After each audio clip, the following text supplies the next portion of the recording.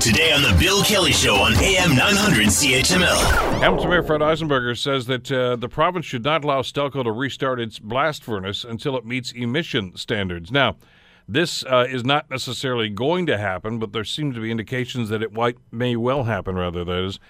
And there's some economic, obviously, some circumstances that surround this.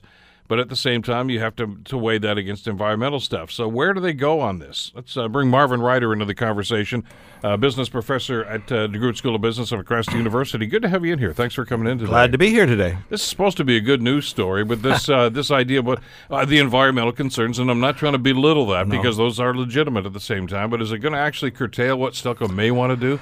So, Bill, let me start off by saying this is a boatload of conjecture, and I think everyone listening to us needs to understand this is a boatload of conjecture. And again, if you don't mind, I'm going to go back to set up why everyone's doing this conjecture. Sure. So, it'd be now roughly 8 months ago, as Stelco was emerging from creditor protection and Alan Kestenbaum and Mr. Cheney were taking possession of the company, you'll remember that the land that they did not immediately need was going to be put in something called a land co, a land trust. It was to be administered by a board separate from the province. Their mission was to remediate the land, sell it, and whatever they could get for it, they would go into the pension fund.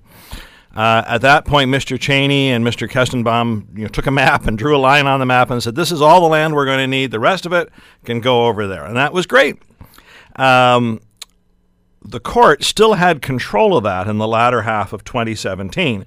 And to help the land trust get off to a good start, they said, well, on this land that we are going to retain, let's demolish anything that isn't of use. Let's take down this and that and something else, a half-built building or a crumbling warehouse.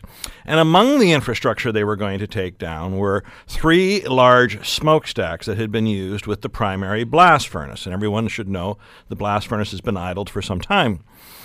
It would make perfect sense to me. Nobody buying the property needs 3 big smokestacks.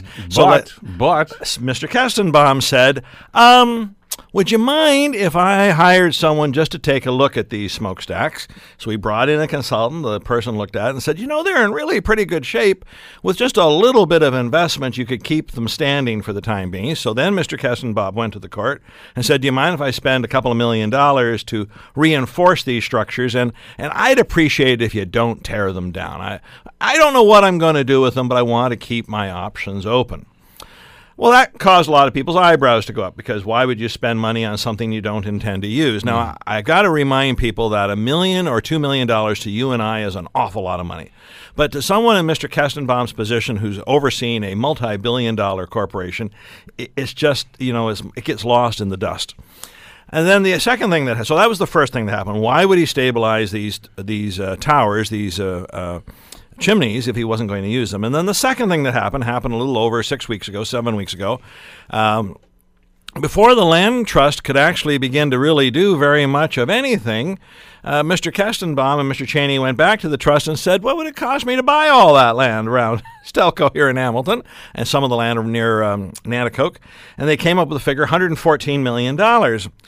Now, this caught me quite by surprise. Because caught everybody by surprise. I thought Mr. Kestenbaum did something brilliant here. He had offloaded the environmental obligations that the old Stelco had, and he made them the province's problem.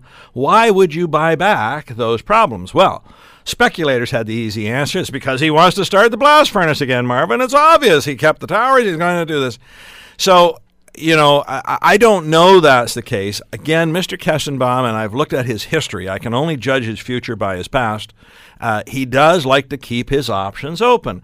But he might want to use the land to build another cold rolled line. He might want to do another zinc line, some other finishing line.